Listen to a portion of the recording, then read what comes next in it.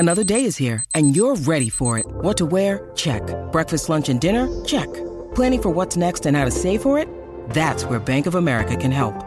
For your financial to-dos, Bank of America has experts ready to help get you closer to your goals. Get started at one of our local financial centers or 24/7 in our mobile banking app.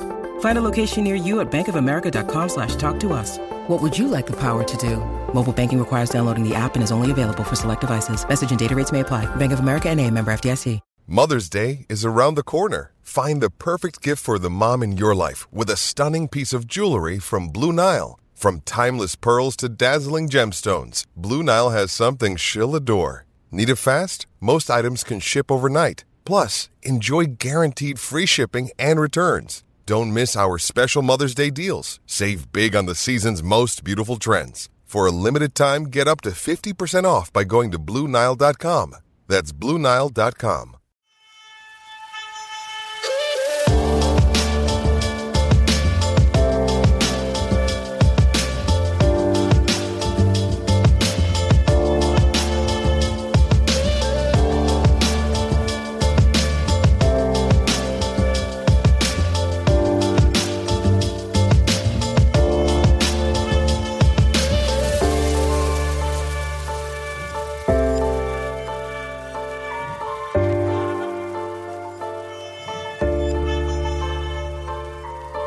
Hello Bulls fans and welcome to another episode of Bulls HQ. The season is over and thanks sweet baby Jesus Christ for that. Don't know about you guys, but I'm glad it is done, and for a period there it felt like this thing was never going to end, but it finally did.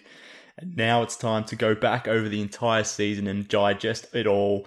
And Jason Pat is on the other line. He's here to help me digest this weird old season. So Jason, what the hell do we make of this season, man?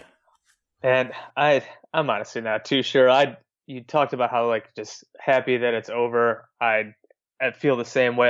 The second half of the season, I just was not into it at all. To be honest, I did not watch that many games very closely. I followed along, Bulls fan that I am, curious to see what they were doing. Kind of got into the tank race, but in terms of sitting down and watching every game, I just really couldn't do it. I was watching other games because there was just really little point towards the end of the season when they were talking about whatever the player development and all that yada yada yada, but it was most of the second half of the year was bums, blowouts, and the occasional Sean Kilpatrick explosion, I guess, at the end of the year. But I guess overall, if we're looking at the entirety of the season, they won 27 games, which is, I think it was, from what I remember at the beginning of the year, I was thinking about 24, 25 wins. I actually made a bet with a friend, and we set the over-under at 26.5. So I won that bet by whatever, the exact win that I needed. So they were obviously a little better than expected, which might, if you were a big fan of the tank, maybe not the best thing you were hoping for there. Obviously, one of the reasons why they were a little better expected, there were a few good reasons there. Lauri Markkanen, their draft pick, was terrific. He's got a bright future. We'll talk a lot more about him later. Chris Dunn was a little better than expected, still not that great. And then Nico obviously had his big run, and he ended up getting the Bulls a first-round draft pick. So even though, while the tank was kind of ruined by Nico, he also did get the Bulls a first-round draft pick, even though the pick might not be that good because the Pelicans went on a huge run at the end of the year. Thanks to beardless Nico, who went crazy. It was putting up boogie numbers by the end of the season without his damn beard. But overall, it was a frustrating year. It was tough to watch a lot of games. There are some positives. There are some negatives. It'll be interesting. I'm definitely glad it's over. I'm looking forward to the offseason, looking forward to the draft happening. So, what were your big takeaways of the year? Well, in sort of getting prepared for this podcast, I was sort of just thinking about all the major storylines of this season. And I don't know about you, but personally, I sort of forgot about the whole Portis Mirotic incident that I guess kicked off this season, or punched off this season, if you want to put it that way. But I'd totally forgotten about it because, like you sort of alluded to there, towards the back end of the year, it was tough to watch this team. And, you said you weren't watching a ton, and I'm pretty annoyed at myself that I didn't discover or realize the ability to watch sort of split screen on League Pass where I could keep an eye on the Bulls whilst watching other games. I only figured that out in the last week of the season, so that was kind of annoying on my behalf. But there's so much that I'd forgotten because I just sort of got into the malaise of this terrible ending towards the season. But let's go right back to the start with this whole Portis and Mirotic incidents. And let's just talk about that. And still, I can't get over how ridiculous that incident was. And not just the incident itself, but the fact that the team was able to still gel from that moment and quote unquote build a culture despite that happening. I mean, that's how this season started. And I think we almost forget about that. It's kind of nuts. Yeah, it was goofy as hell. And I mean, I guess you do have to give Fred some credit. John Paxson did mention it today in his end of season broadcast, how they talked about getting the team building that quote unquote culture during last summer. And I mean, they did seem to get over it pretty well. I mean, the situation, like you mentioned, was weird as hell, because there was the whole, they weren't really talking to each other. But then when Nico came back, he was great. Him and Portis were like a dynamic duo together. The Bulls went on their big run and they just kind of got over it. It was definitely, I mean, it was kind of almost like ominous for the rest of the season that the weird crap starts the year like that, and then the rest of the year was just kind of followed suit with weirdness. So I guess, like you said, give the coaching staff some credit, and I guess the team some credit for getting past it and playing well after that 3-20 start once Nico did come back, and him and Portis doing really well together on the court. But yeah, I mean, it was just so Bulls. Like, you're getting ready for this whatever season. We knew it was going to be bad. We knew there were going to be a lot of losses, and then you get goofy stuff with punching and breaking faces. I mean, that's just unreal, really. Yeah, it's bizarre. And the other thing I sort of reflected on was, I guess, the different iterations or different identities of this team over the season. So you sort of alluded to it there, but at the start of the season, I think they were 3-20 at one point before Mirotic came back, and that was obviously one aspect of the team or one identity of the team, and things were looking terribly bad. They were pretty much the worst team in the league. But then Mirotic comes back, as you sort of alluded to. Him and Portis become this dynamic duo. Dunn comes back at that point as well, and the team starts winning an obscene amount of games, considering they were meant to be tanking. I'm pretty sure they were 14-11 during Mirotic's 25 games here as a Bull. So they were pretty much a playoff team whilst he was here. But then they moved away from that team, I guess. They traded Nico, and then I guess LaVine came into the fold, and then it became about developing Dunn and LaVine and Markkanen and that core three moving forward, and that became the next phase of the season. So, and then I guess once that concluded and the tank needed to be addressed, then all of a sudden Dunn and LaVine disappeared. Markkanen played here and there, and all of a sudden it became about the draft pick and playing bums and just making the last 25 games pretty hard to watch. So it almost depends on what phase or what aspect of the season you want to talk about to really, I guess, judge or grade this season, because it was almost like a 4-part movie, I guess, because there was just different elements to this entire season, all season long. Yeah, and that's why it's just kind of tough to judge when we're like talking about moving forward and like what we're going to expect from the team next year, because Nico was such a big part of why they did have that stretch. Obviously, like, Lowry was great, Dunn had those flashes, LaVine was, I guess, okay. He had a few. Obviously, he basically won the Minnesota game almost by himself. Besides that, it was not so good. But so when those three did play together, it was horrible. They had something like a -21 net rating. Obviously, the sample size is small, but they did not play well together. Especially when the games where they played, again, besides basically the Timberwolves game where they played quality competition, they just were not good together. They won some games together, but they won a lot of those games against tanking teams in the second half of the year, because like basically that second half of the year, the Bulls would play a good team and they'd just get their ass beat, and then they'd play whatever, the Mavericks or the Hawks or the Grizzlies, and they'd win those games. So it was just kind of like, it's almost kind of hard to figure out just like how good these guys really are, like how optimistic should we be about their future, because they still, if they're going to be, like, obviously they're going to talk a big game. I saw some headline today with LaVine talking about how they think they're going to make the playoffs next year, but like, they have to replace Nico's production. Like, LaVine and Dunn have to be a lot more consistent. Those three guys have to get better playing together because they were not good. They have to get a lot better defensively. There's still a lot these guys still have to prove. It was obviously when they went through that stretch and they were hot, and some people thought, oh, maybe this team's actually could be really good really quickly. And some people might think that, oh, they could make the playoffs next year. But there's still so much that has to go right for them the next few years. And even this year, something I said to somebody else the other day was that they were almost unlucky to be as lucky as they were, because obviously we wanted a lot of losses, but they were also lucky in a lot of close games. Because I think, I liked looking at the clutch stats a lot during the season, and them and the Kings both played a ton of close games, and they both won like over half of their close games that they won. Just like, I don't know if that's a good thing that they got kind of lucky in those close games? Because a bad young team shouldn't win that many close games, but they did. So is that good for the future? Is that a good sign? Or is it just, since Nico was there for a bunch of times, does that mean they're going to have a huge, that luck's going to flip on them next year and they're just going to end up being really bad again? Like, I honestly have no idea. And obviously winning all those close games cost them possibly a top 3 draft pick. So it's like, it is just such a weird like dynamic what happened with this whole season with all those close wins and with, like you said, all these different iterations of the team. It's just almost hard to judge what exactly happened. Yeah, definitely. And what makes this season hard to judge as well, and I sort of mentioned this on the last podcast I did a few weeks ago, but over the last maybe month of the season when this team effectively gave up and was actively trying to lose, it's kind of hard to judge how good certain players were, because most of the teams that they were playing, or maybe not most, but some of the teams they were playing against were running absolute junk lineups to the point where it makes it really hard to evaluate these sorts of players. So like Bobby Portis obviously had a strong season and was good throughout the entire season, but I mean, how do I weight that going forward given that, you know, there was 8, 9, 10 teams tanking towards the end of the year? Same thing with Denzel Valentine and, you know, Antonio Blakeney and these sorts of guys, even Sean Kilpatrick. Like, is that someone who we can expect to be a nice bench piece next season? Or was he just ripping on bums at the end of the season because most teams were tanking?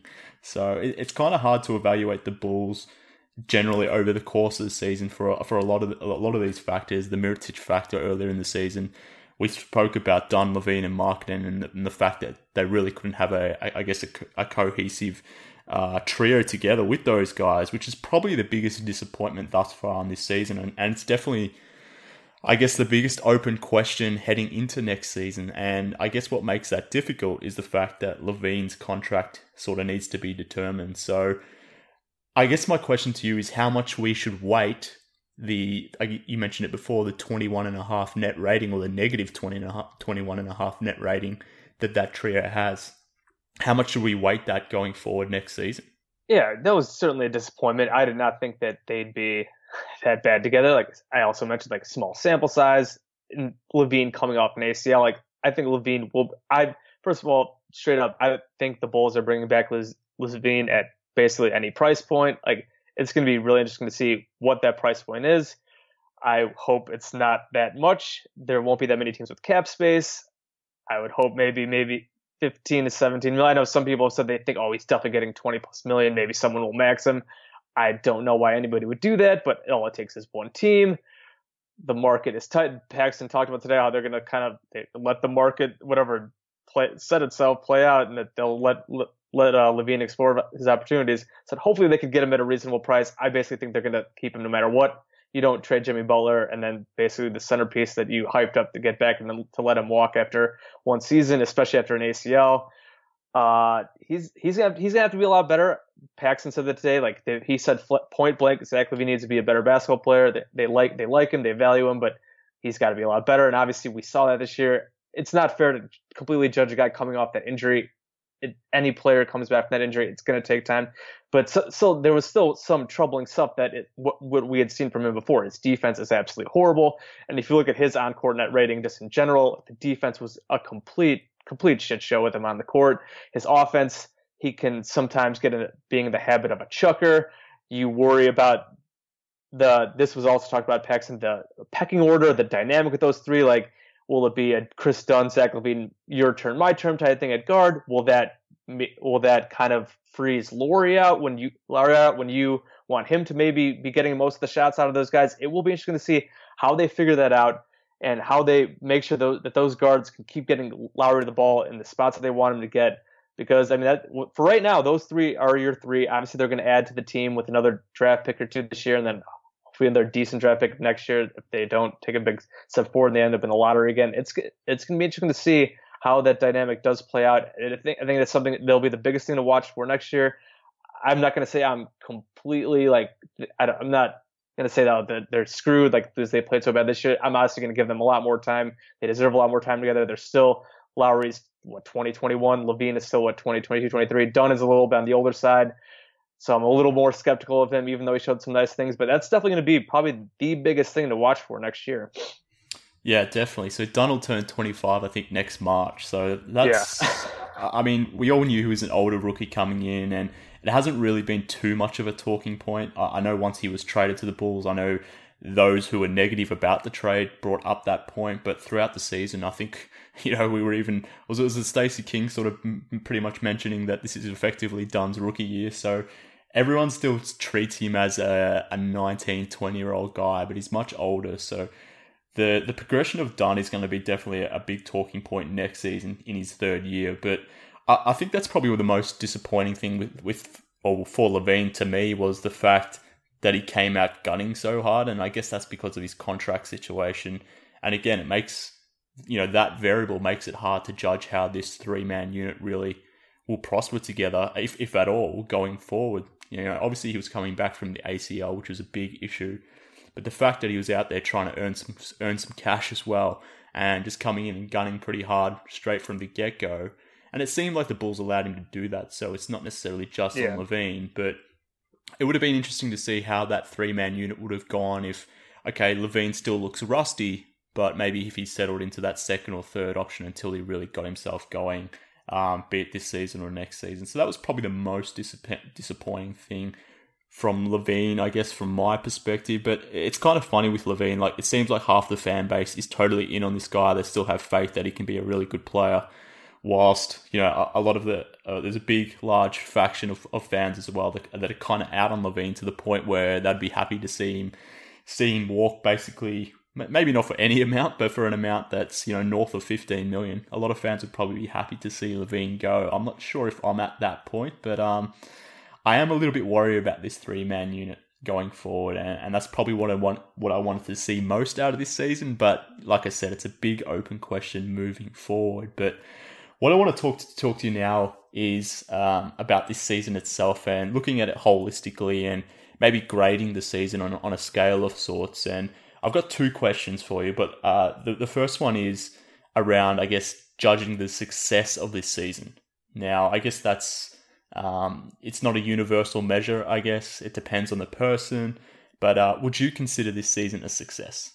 I would not say it's a success, but I also would not call it a failure. I think the fact that Lowry looks really good makes it not a failure. I think it would have been better if they did lose a few more games and I guess some of this also does kind of depend on the lottery. I guess if they still end up getting if they get lucky in the lottery and they get a top pick to go along with Lowry, I think I could say that it is pretty close to a success.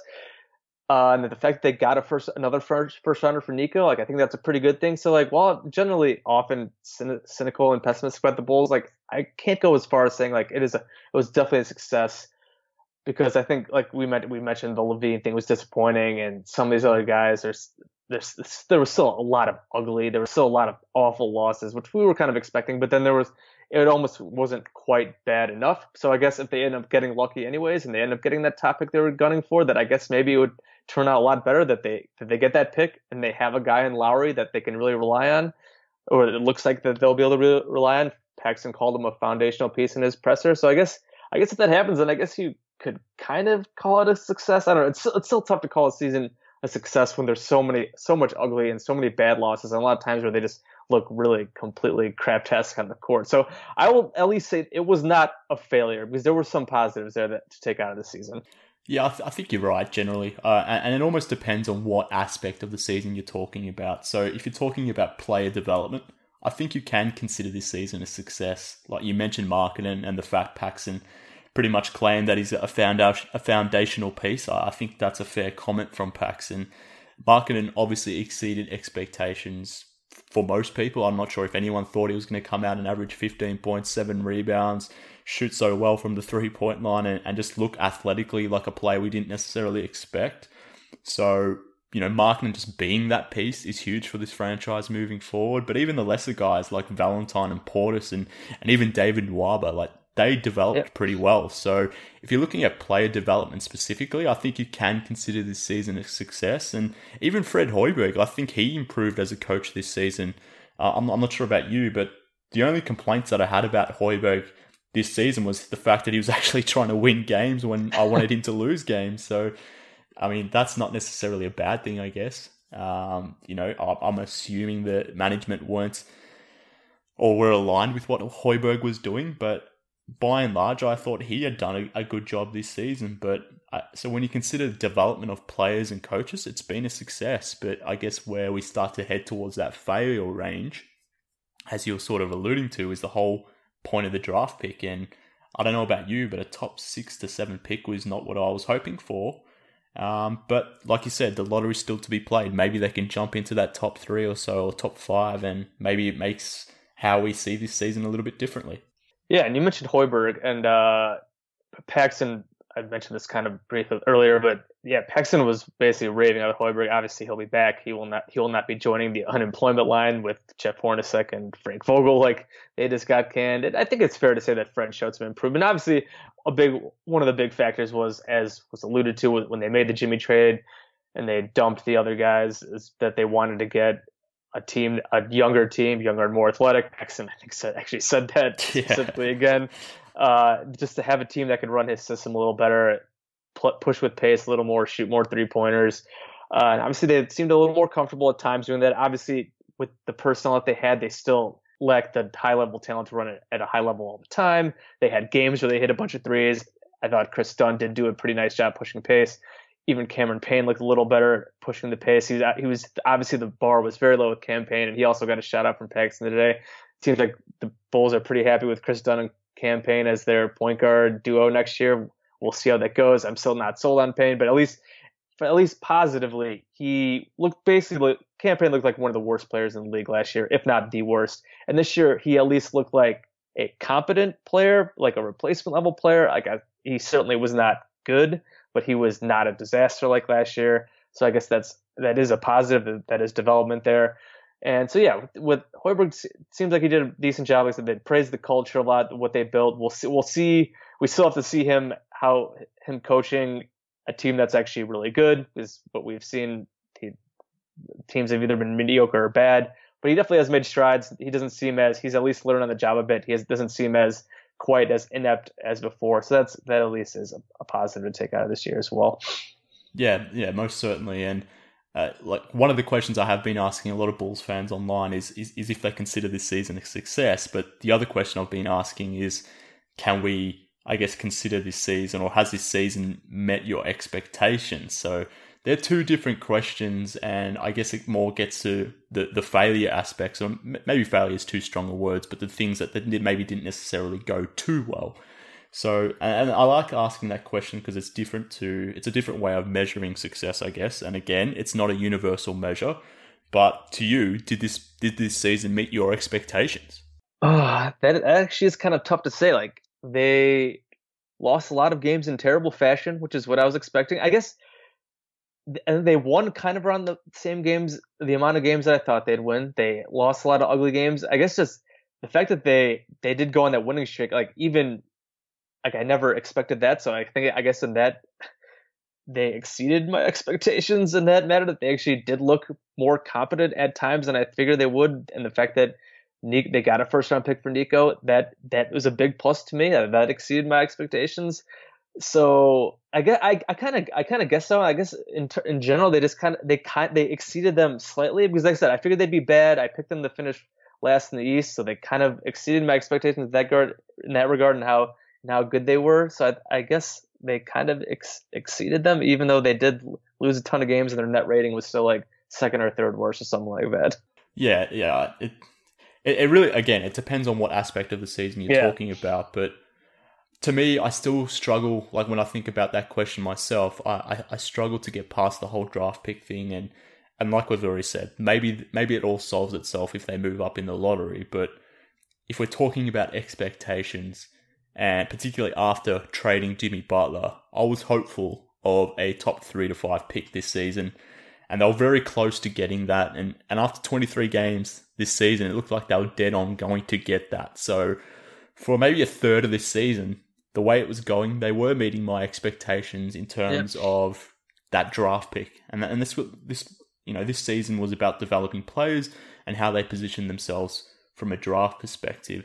And I guess from that point of view, in terms of the pick itself, obviously they've tied here with Sacramento for 6, and they've got a legitimate chance of moving up into maybe the top 5, hopefully the top 3, but maybe in the top 5. But so I guess in that sense, there's still time for this season to meet my expectations. But the way it sort of played out in the back end of the season, I was kind of disappointed. So I don't know how I feel about that question just yet still, and it's probably going to come down to the lottery, which is still a few weeks away.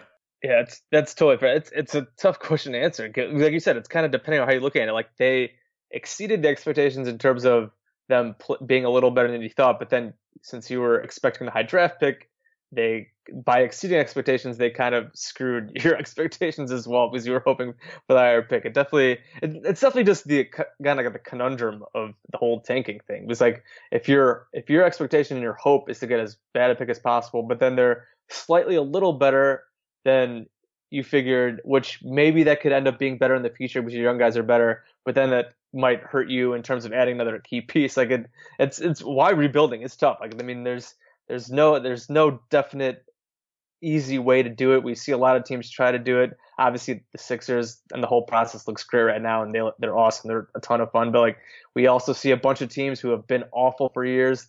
The Magic, who just fired their coach, have been a complete joke for like since Dwight Howard left. The Kings have been rebuilding in perpetuity for like 10 years. So like rebuilding is not an easy thing. So there definitely has to be a bit of luck here. And said hopefully they do get lucky in the lottery. Hopefully, fingers crossed. But let's talk about these things that, you know, in terms of the expectations and the difficulty of rebuilding and all these sorts of things. Let's talk about maybe what could have been done differently to either develop players more or shore up the tank, depending on what the topic is. But let's talk about what could have been done a little bit differently. And we've spoken about Mirotic in terms of his play and the fact that they obviously traded him for a first-round pick, which was pretty good on paper. But in terms of that scenario or that situation itself, what could have been done differently from your perspective in terms of Mirotic himself? Do you think he should have been brought back at all? And you know, it's a pretty legitimate question. If they don't bring him back, how are they positioned right now for tanking purposes or draft pick purposes? I honestly was fine with bringing him back because I guess I never expected him to do what he did. I guess that I have been expecting it for years, and then the year I got off the train, it was like, whatever, bringing him back is fine. He won't be that good. I guess he'll try to get his points on a rebuilding team. Maybe he'll build that trade value. So I guess what kind of happened was, I guess what I kind of was hoping was going to happen once they re-signed him, but he was too good because just like I'd have to look at his numbers again, but what is it, like something like 16, 17 points a game and like 20. They didn't even play him that much. I think he played like 25, 26 minutes a game with the Bulls off the bench. Yeah. But his true shooting percentage was crazy, like in the mid 60s or something like that. And just he shot like 43, 44% from three. And just like every game, like he was obviously during that winning streak, like every game it seemed like down the stretch, he was hitting big shots in the fourth quarter or keeping the team in games when it looked like maybe things would start to get away from them. So I guess if you're looking for maybe something they could have done a little different is, I mean, maybe Hoiberg could have benched Nico down the stretch more of games. Like, I mean, it's tough to do that as a coach because you're obviously, as a coach, you get in the competitive spirit, you want to win games. And obviously at the end of the year, they completely threw that away. But like when they had that streak going and when Nico was playing well, like it's tough to bench a guy when he's doing that. But I guess if you want to look at something different, I was fine with them re-signing him. But some of those games later, maybe you just don't play Nico. Maybe you play one of the other guys or give Felicio more minutes or something like that. But I mean, Nico basically probably won them an extra 3 or 4 games. Yeah, I think you're right there. You know, without going into the whole advanced analytics and those sorts of things and, you know, trying to calculate exactly how much he was worth from a winning perspective, you know, the games he played, he was their best player by far. I think that's pretty hard to debate against. But I think it's an interesting point, like just generally thinking, you know, should they have brought him back or should they not have? Obviously, they did bring him back and he played so well to the point where they were able to get a first-round pick for him. Now, given that the Pelicans played much better than I think, or at least what I was expecting after they traded for him, it kind of, I guess, limits the output or the ceiling of that pick, I guess. So maybe that trade doesn't look as good as it once did. We were hoping for the Pelicans to sort of slide out of the playoffs, but you know, that last 5 games, as you mentioned, Mirotic without the beard, he was awesome, and he almost screwed the Bulls draft pick on 2 occasions this season. But yeah, it's kind of hard. Like, do you not re-sign him and lose a good player and a guy that you can get a first round pick for? Do you let it go for nothing?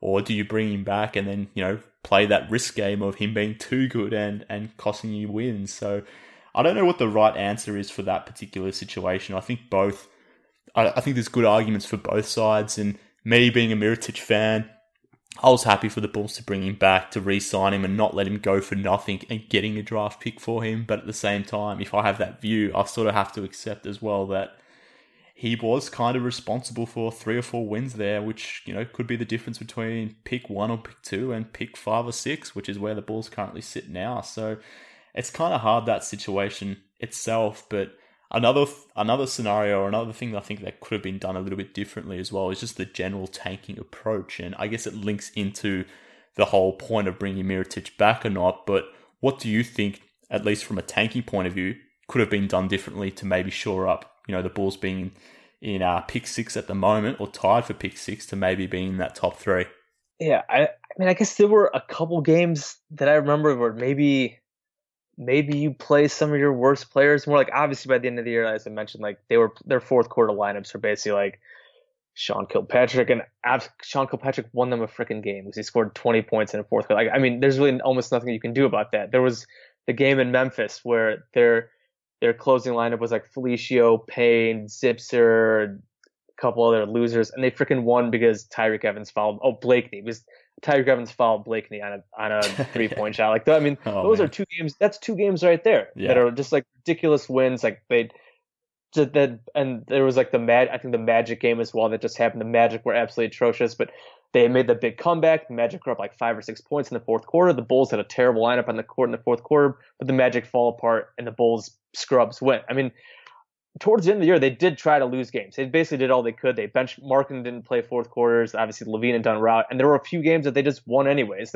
There were a couple games earlier in the year. I think like I went to the Mavericks game that they won. They had a big comeback in the fourth quarter. Portis was huge, and I mean, you could probably argue that maybe they shouldn't have played Portis that much. You could bench him, play Felicio. That game was a game where Levine, Markkanen, and Dunn all played. They all hit big shots down the stretch. So like, I feel like you don't want to, when you're trying to develop your young core, like your main young core guys like that, those 3, like I would not have benched those guys, but like you could say, okay, bench a Bobby Portis on the stretch, play a guy like Felicio, because Felicio had one of the worst, maybe the worst net rating in the league. I think it was like -18 among like rotation players. So like maybe they could have done a better job about certain fourth quarter lineups. We saw a lot of the other bad teams would play some really terrible lineups and they would lose games. And like I said, on the flip side, there were also games where the Bulls did try to lose and they still ended up winning them. And I mean, there's something when those games happen like that, you really can just kind of throw your hands up in the air and laugh a bit. Yeah, definitely. And I mean, if they're going to win some games, then you obviously can't manufacture a scenario where they lose every single game. One night there might be a team that's off for whatever reason, and on that same night the Bulls just happen to get hot, make a whole bunch of threes, like the Wizards game. The Wizards game was like exactly that. Bulls beat them by like 20. They hit like 18 threes. The Wizards won a second of a back-to-back. Like that's a game you can accept winning because those games happen. Yeah, exactly, and it's against a decent team at least. So it's not necessarily going to hurt the tank from. It will to a degree because you're obviously winning a game, but you're not necessarily winning against another bad team who you're giving a loss to. So from that perspective, it's like, okay, I can accept this one random win, but I don't know. There was games not earlier in the season, but maybe 20 games ago, the game against the Mavericks, the game against the Hawks.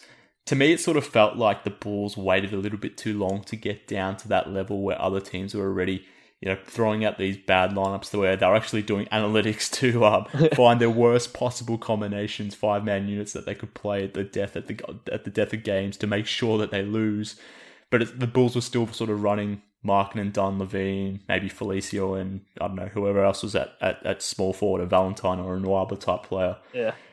So those sorts of scenarios, I was like, well, why can't you pull those guys out earlier instead of playing Dunn, Levine, Markkanen, 34 minutes, maybe play them 28, and I don't know, maybe that impacts the loss or impacts the results. But, another thing is, why sign Sean Kilpatrick? Like, he was going to go to the Boston Celtics, and the Bulls sort of swooped in there and brought in Sean Kilpatrick, who won them the game against the Charlotte Hornets. Like, why did that have to happen? I don't get that. So that really made no sense. I mean, Kilpatrick's journeyman, 28, 29. Like, obviously the guy's playing for his life, but he said he had a job lined up somewhere. I was like, I don't know, did the Bulls pay him more money? Is that what happened? Is that why he signed with the Bulls, right?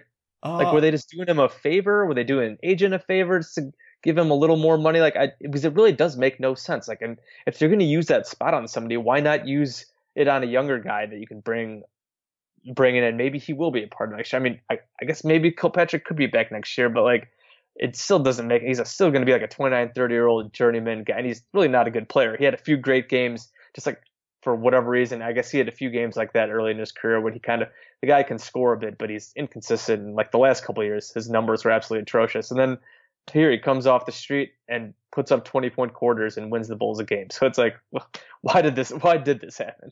Yeah, exactly. And to me, the way I sort of thought of this, the Kilpatrick situation was he was the right player at the wrong time. And what I mean by that is obviously not a great player or even maybe even a good player, but he's obviously a guy that can come off your bench and contribute. And that's what he did for the Bulls. He averaged 15.5 points, shot 40% from the 3-point line. So those, from a guy that you're coming off the bench that you want to score points, that he did exactly that. So he was the right player for them, but at the worst the complete wrong time. You don't want a guy coming off your bench who can help you score points. The whole objective of the last 10 games was to score as little as points as you possibly could. So I don't know, that whole situation didn't make a lot of sense to me. But even maybe going back to February, Justin Holiday, for whatever reason, was averaging 35 minutes a game in February for the Bulls. Like, why is that happening?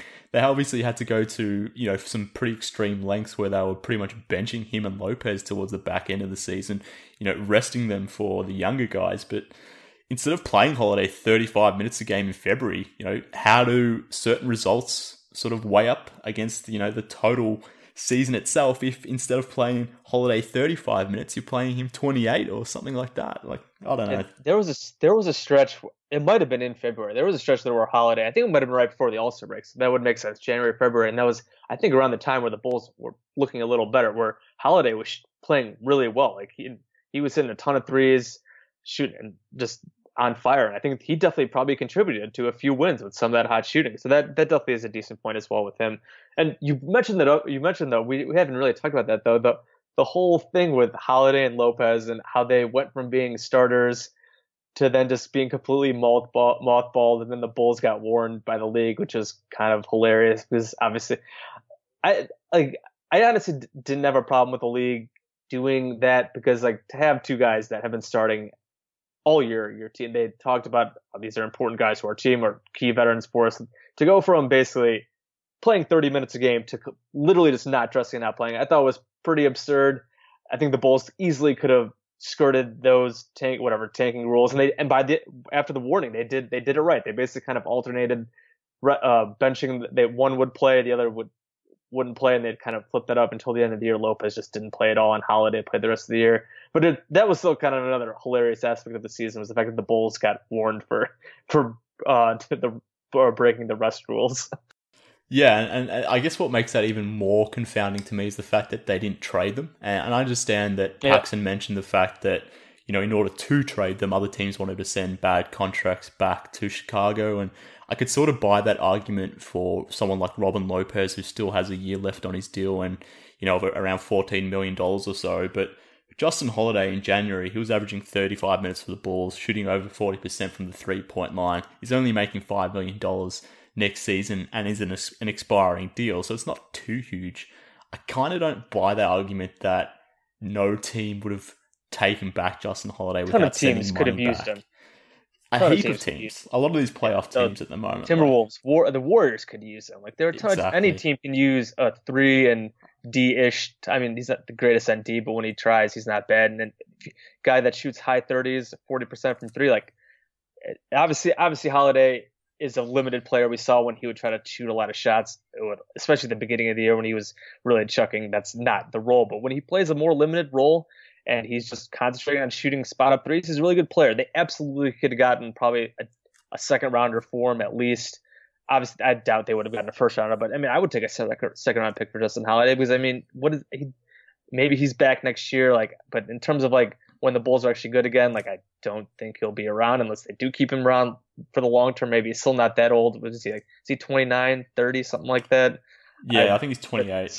But so they absolutely could have gotten a second round pick for him. It was like there was a ton of teams could have used him, and it was kind of I wasn't surprised that Lopez stayed because like you said, the contract's a little bigger, a little tougher to unload without maybe taking some bad money back.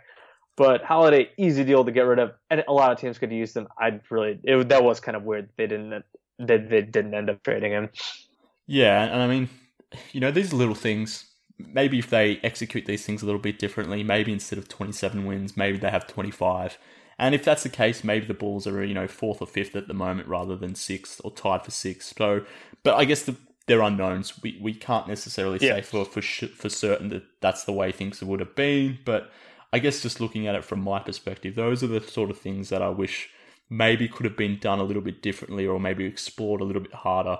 Rather than, I won't say half-assing it, because I think the Bulls definitely did try pretty hard towards the end of the season to tank hard, but I just kind of wonder maybe in January or February, if they had sort of been a little bit more proactive about it then, how maybe things might be in a little bit differently, but alas, it is what it is, and we're hoping for lottery luck at the moment, but look, we've talked about this season pretty much in depth, I think. I don't really want to talk too much more about this season. I'm starting the process of erasing it from my mind, but let's project forward now and start to thinking about the draft and free agency and what this team hopefully will be heading into 2018-19. So let's talk Chris Dunn first. We mentioned before that he's going to be a 25-year-old point guard coming into his third season. Paxson today obviously mentioned that Dunn really needs to work on his finishing inside and the fact that he will be the starting point guard going forward. What do you see from Dunn next season, and do you think it's a lock that he will be the starting point guard at the end of next season? I would guess he will be the starting point guard at the end of next season. I will not say it's a lock that he is for the, will that be 2019-20 season? I'm still kind of skeptical about Chris Dunn.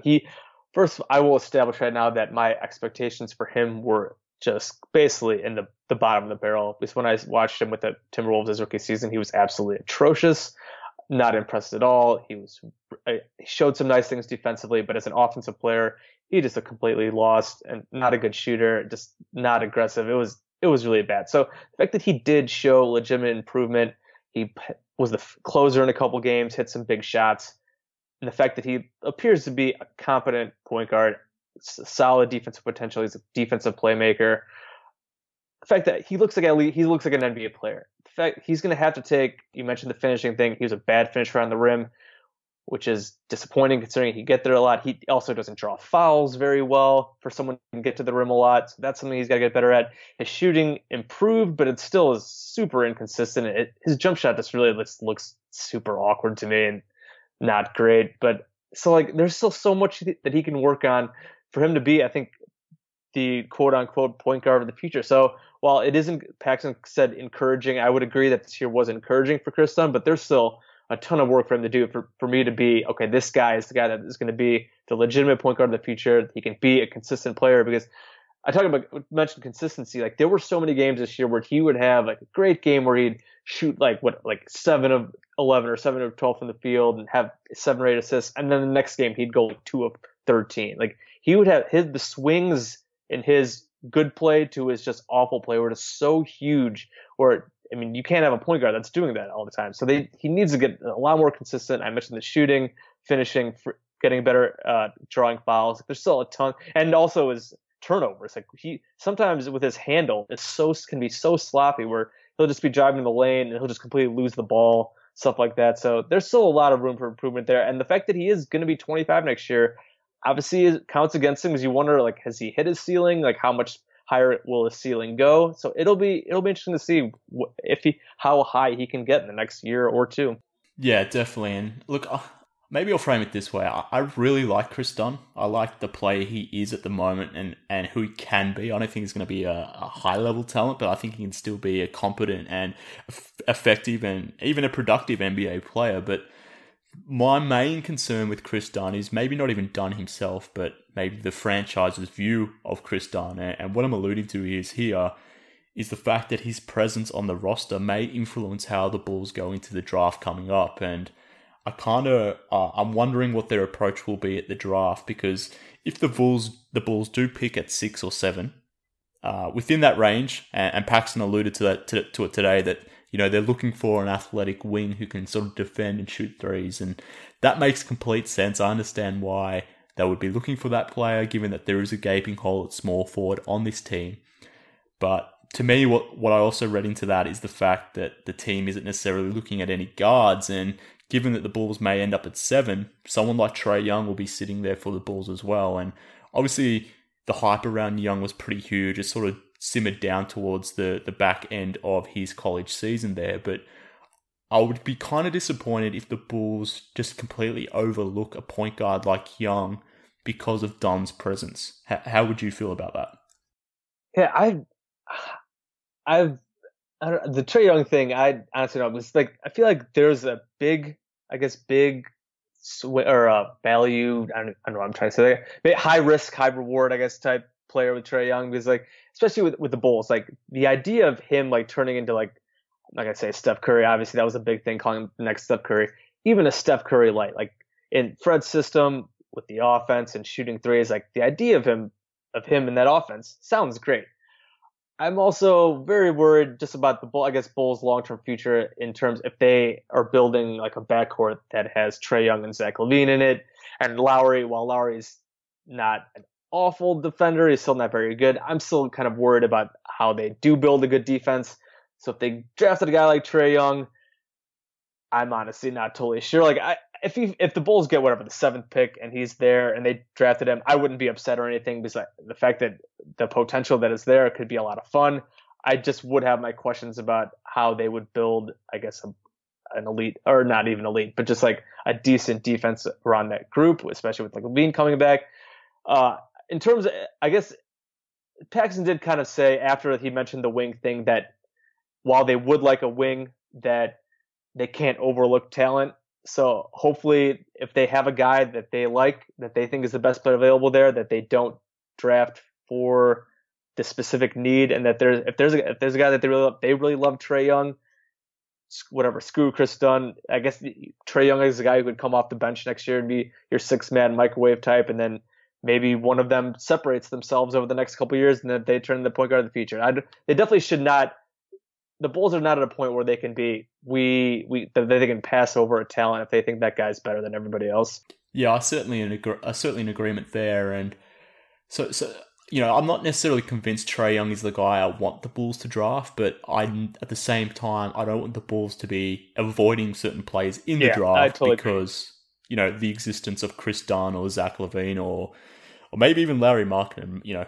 Obviously, Paxson mentioned Larry is a foundational piece, but I wouldn't necessarily say that's set in stone, but I'm more confident about Larry than Dunn, for example. But yeah, I don't know. I'm just kind of worried based on, Dunn has been locked into that starting point guard role, and the fact that even though Paxson alluded to potentially drafting the highest talent available, I am a little bit scared that they might go for fit here. And I guess it builds into my next question, which is around the whole free agency period, which will obviously happen after July 1. And Paxson did allude to today that they won't necessarily be chasing any veterans or experienced guys, a ton of those sorts of things, or trying to rebuild or retool this roster through free agency. But I kind of am not convinced about that, given that they'll have so much room in free agency to do something. Do you buy what he said about that? Do you think that they will sort of go into free agency pretty cool and not necessarily reach on too much? Or do you think they'll do a typical Bulls thing where, every 3 to 4 years they do use that free agency period to really re-up that roster? I'm not that worried about them going out and making like a really stupid like veteran sign. I mean, obviously, like in terms of like the best guys, like obviously the best free agents aren't coming to the Bulls. Like I do wonder if maybe they'll go after somebody in restricted free agency. I'd hope they do not go after Jabari Parker. I think that'd be silly. I don't think that would make much sense. Yeah. I mean, I guess if you're looking at other restricted free agents, like Aaron Gordon could be interesting. Clint Capella, I would assume the Rockets are going to keep him no matter what. I can't remember what other restricted free agents are out there, but I'm not too worried about them doing something incredibly stupid. If they are going to use any of their cap space, it should be, I think, for a younger restricted free agent like that. Maybe take a run at a guy if whatever the contract is matched. whatever, it doesn't really hurt anything. And if they can't get anything there, that they could maybe just sign maybe a few cheap veterans. And they could always use the cap space to take on another contract and get another asset. I know they talked about they don't want to really take on any more bad money since they have the Asik deal already on the books, but that Asik contract is going to be up, I think, pretty soon. That last year of his deal is, I think, only $3 million guaranteed. So they should be willing, if they're not going to use it to sign players, they should be using the will to take on a contract to get more assets, because they're still in the building phase, and getting more assets in that building phase is a good thing.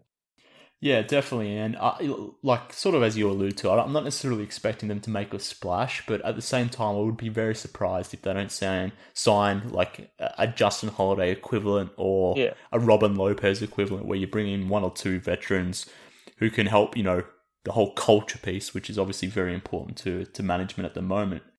Somebody that I saw, I think it was Mort Jensen, tweeted about, I think he wants the Bulls to go after Mario Hezonja, which would be kind of interesting. Obviously, Orlando's kind of just like a life sucker for any talent. We've seen, we saw Victor Oladipo is obviously broken out in Indiana after a few just okay years there in OKC. Hezonja started to look all right. I think he's pretty sure he's like a terrible defender, but he's still super young. Maybe and I think they declined his option. Maybe if you take a flyer on somebody like that on a short-term deal, it could be kind of interesting. I would definitely I would assume they will look to sign at least one or two other veteran types, but I kind of do hope they take a chance, if they can take a chance on maybe a disappointing younger player to maybe he just needs a change of scenery, something like that. I think that'd be a decent. Yeah, that's an interesting idea. I'm definitely all over those second draft type players where they didn't necessarily make it with their first team, but you can sort of get in there and swoop up and maybe, like a bit of a culture change can make that player effective. But I don't know if Hezonja is my guy, particularly with I don't know either. that particular wing rotation would be, full of headaches for me at least. But I like the idea. But look, it's an interesting. I do wonder what they're going to do with their free agency dollars. And another thing that maybe sways me against the thinking of maybe they do sign guys is the fact that the roster, a lot of these guys are on guaranteed deals and there's not a lot of roster spaces at the moment. So they would really need to get rid of guys like Jerian Grant, Paul Zipser, these types of players, Noah Vonleh, who are at the end of the bench to make room for a free agent or two to come in. So I'm kind of hopeful that they do what you exactly suggested, which is taking on a bad contract and getting another pick for next season. So that's what I'm hopeful of them doing, but we shall see what Paxson and the team do going forward. But I guess another question that I have here for you is, let's assume that the Bulls stay where they are in the draft. Let's just call it 7. Maybe the Kings get in front of them. Do you think 2 back-to-back number 7 picks is enough to really remodel this franchise? Obviously, it depends on the player coming back that you do select in the draft. But again, thinking about expectations and blowing up the team, 2 number 7 picks are effectively going to be the 2 prized possessions that the Bulls have in this rebuild. Do you think that's enough to really set this course, or this team on a course for getting back to contention anytime soon? That really is tough to say, just because, obviously the draft is a crapshoot. Obviously you want to have higher picks. Higher picks you have, the better chance of getting a superstar, but you can get stars from almost anywhere if you get lucky. Lowry does look a lot better than expected. I guess it could depend on just who they take. Who's like, we mentioned the way the Paxson, you mentioned this earlier, how they want a wing who can shoot and can defend. And basically, when he was saying that, it was like the mind obviously naturally just went to Mikal Bridges from Villanova. But Mikal Bridges from Villanova, from when I watched decent amount of Nova this year, especially as they went on in the tournament, obviously they won it all. He had a really, really solid year, took a nice big leap. He's a really good shooter. He's long. He can defend. But you also worry about what kind of ceiling that kind of player has. Like seems like he would feel like a very ballsy pick as a guy who was in college for 3-4 years, a guy who just can do a lot of things really well and would be a safe pick and who could really help any team. But you do wonder, is that the kind of guy that's going to elevate you as you're moving forward? I don't really know about that, because he from what I also saw, he just doesn't dribble very well. He doesn't really create his own shot very well. He's a guy that would play off of others, which maybe that would be a good fit next to whatever. If Dunn and LaVine take a big next step and they get a lot better, and one of those guys can be a legitimate whatever 1A, 2 option, whatever, and Lowry develops into a true 1. But that would have basically a lot going right. So there's definitely a lot of question marks there. So if you don't go a guy like Mikal Bridges, like do you go for a guy maybe with more upside like Michael Porter Jr.? I feel like I see a lot of Bulls fans on Twitter love Michael Porter Jr. They would really like draft him. I think he was at the Bulls game the other night wearing Bulls stuff, and but he also has the whole back thing. He barely played this year. I don't know if he's better as a 3, as a 4. I don't know, like if you add another unproven young ball dominant player, how does that mess with LaVine? How does it mess with Dunn? How does it mess with Lowry? You just have to wonder how all that would fit together. So it's definitely not as ideal that if the Bulls end up at 7, and they might end up getting a guy who's who's a nice player, who's good, but maybe not a superstar type talent. So I mean, so much of this just kind of comes down to luck. Like we can talk about this all we want, but they almost just kind of have to get lucky. Yeah, definitely. I think you're right. Maybe a player falls down to 7, and that player turns out to be like Lauri Markkanen, and again exceeds expectations like Markkanen did. That's what I'm hoping for, but I mean, they do need to get lucky in that sense because they're not getting a top 3 pick. And even if you have a top 3 pick, you still need luck on your side. Yeah. So, exactly. You're definitely right, but I am still a little bit skeptical about, coming away from obviously last season trading Jimmy and then now heading into this draft. The 2 number 7 picks, typically on based on history at least, they're not high level picks. You have the ability to get good players from number 7, and Lowry certainly looks like he's going to be a very good player. So maybe that happens again, but I don't know. I'm not necessarily confident about it, but maybe that's just generally my pessimistic approach with all things Bulls. But who knows? Maybe they get lucky. But the last question that I wanted to ask you about this season, and maybe heading in towards next season, is which players do you actually feel good about on this roster right now, heading in towards next season? We can ignore Lauri Markkanen because I'm sure you're obviously going to be pretty glowing about Lowry, as pretty much every single Bulls fan is. So maybe let's just ignore the obvious there and focus on the remainder of the roster, guys like LaVine, Dunn, Valentine, Portis, etc. Which of those guys do you really feel good about moving forward on the roster beyond this offseason? I can't say I really feel great about any of them. Like I like some aspects of them. Like we've talked about LaVine a lot, and I think he'll be better next year, assuming he is back. His second year off the ACL and getting more comfortable again. Like before he got traded, before he tore his ACL, he was having a nice year in Minnesota. Defense was still a problem, but in terms of an efficient offensive player, we started to see that a bit more in his 3rd season. Hopefully he gets back to that. I think a lot of people have kind of way too big expectations for him, like including some people in the media or hyping up LaVine as, he can be like a James Harden light. Like, please slow your roll. Just stop yourself. Like, yeah. But so like in terms of other guys, like Portis is an interesting character, but he legitimately did have a good year, but I just don't really like him. So like I feel like that just colors my view of him. Like I think Portis is a nice guy to have off your bench as like a 6th man, but there's also he'll be eligible for an extension this summer. I hope that the Bulls don't give him one and they just give him another year, see how he develops further next year. Because I think is he's looking like he tops out as like a 6th man scorer type off the bench because he's still not a good defender. He's still kind of goofy, like he's kind of a bum slayer. So like he just seems like the perfect guy who plays 20, 25 minutes off the bench and can score a lot and give you energy, which is a valuable player to have. But I don't know if we'll see. Like I don't want to pay that a lot of money. Like if the Bulls were like, if he was like the missing piece like off the bench and the Bulls needed, like, yeah, that'd be great. But like with the team still not that close to contending, in my opinion, I don't know what will happen with him. But I'm fine keeping him around next year. I think he's a solid bench guy. Denzel Valentine did legitimately improve. I know we have talked about Valentine a lot. I like to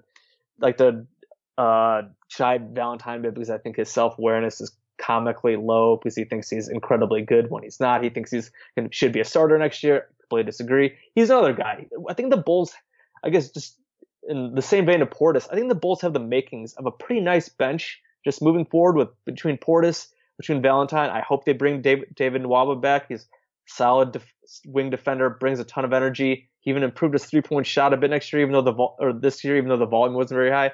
I think those three guys make, and if Payne is okay, like as a point guard, like I think that's a decent bench there. Felicio is obviously a huge disappointment.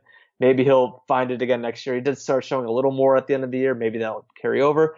You have the makings of a decent bench there. So like, I guess some of those guys I feel a little bit better about, but it all comes back to the big question is, do they have the guys that will become legit studs?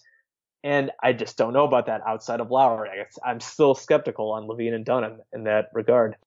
Yeah, definitely. And look, we talked about lottery luck and hopefully getting lucky in the draft, but at the same time, I think the Bulls need a bit of luck in terms of, a LaVine or a Dunn or maybe even someone that they draft this season turning into a really key piece, because I don't think Lowry's as good as he could be. I don't think he's going to be enough by himself. So yeah, I agree. We'll see what happens towards this off season. Now we've got plenty of time to think about it. Obviously, the playoffs is starting for 16 other teams rather, but 14 other teams are sort of dwindling now, thinking about the draft, and obviously the Bulls are one of them. So we've got several months here to talk about the draft, and I'll obviously have a few podcasts doing that. But Jay, between that time, I appreciate you coming on, mate, and helping me digest this interesting season. I'll call it that. But yeah, thank you for joining me today. Absolutely. Always a pleasure talking Bulls, even when the season is mostly a complete pile of crap. It was a pile of crap, definitely, in some aspects. And hopefully the draft, or at least the lottery on May 15, makes this season a little bit better. But yeah, thanks again, mate. Absolutely. Okay, so that pretty much brings us towards the end of this episode.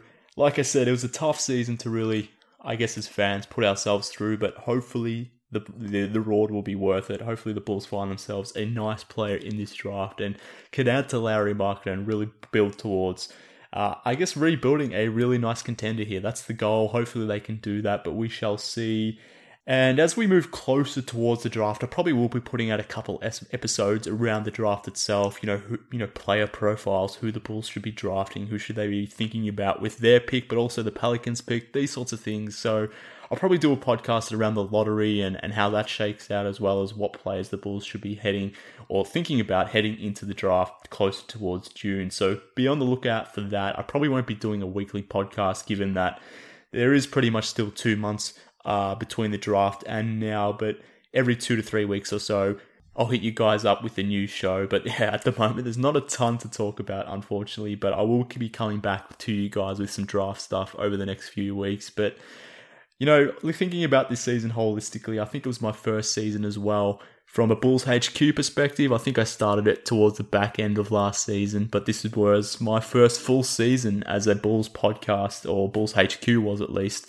So, look, I appreciate everyone for listening in throughout the season, following the podcast, sharing it with people, commenting on it, liking it, these sorts of things. I really do appreciate it all. It's very humbling when people do, I guess, listen to it, and it's still strange to me that people do that, given the fact that I'm just some random dude online that I guess has the audacity to actually get online and talk about the Bulls. And it's nice knowing that there's people out there not only appreciating it, but at the same time, listening to it and conversing with me online about the Bulls, the beloved Bulls, as my friend CBE Fred would say. So look, I appreciate everyone for downloading the show, listening to it, and hopefully you've enjoyed this season, and heading towards the draft, hopefully enjoy the shows that are to come. But like I said, appreciate everyone's support, and I'll be back in a few weeks' time with some draft pods, which hopefully should be a little bit more exciting than the regular season stuff. So until then, thank you for listening, and I'll catch you all next time.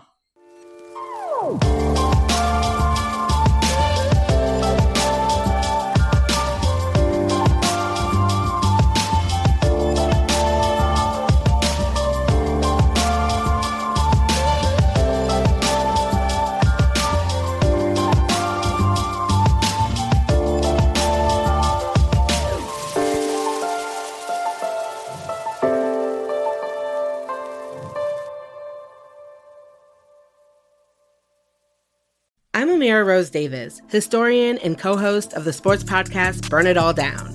And now I'm hosting the new season of American Prodigy, all about Black girls in gymnastics.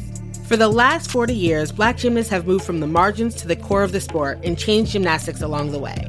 Now, they tell their stories. You'll meet trailblazers like Diane Durham, superstars like Jordan Chiles, and everyone in between. Listen to American Prodigies on Apple Podcasts, Spotify, Stitcher, or wherever you get your podcasts.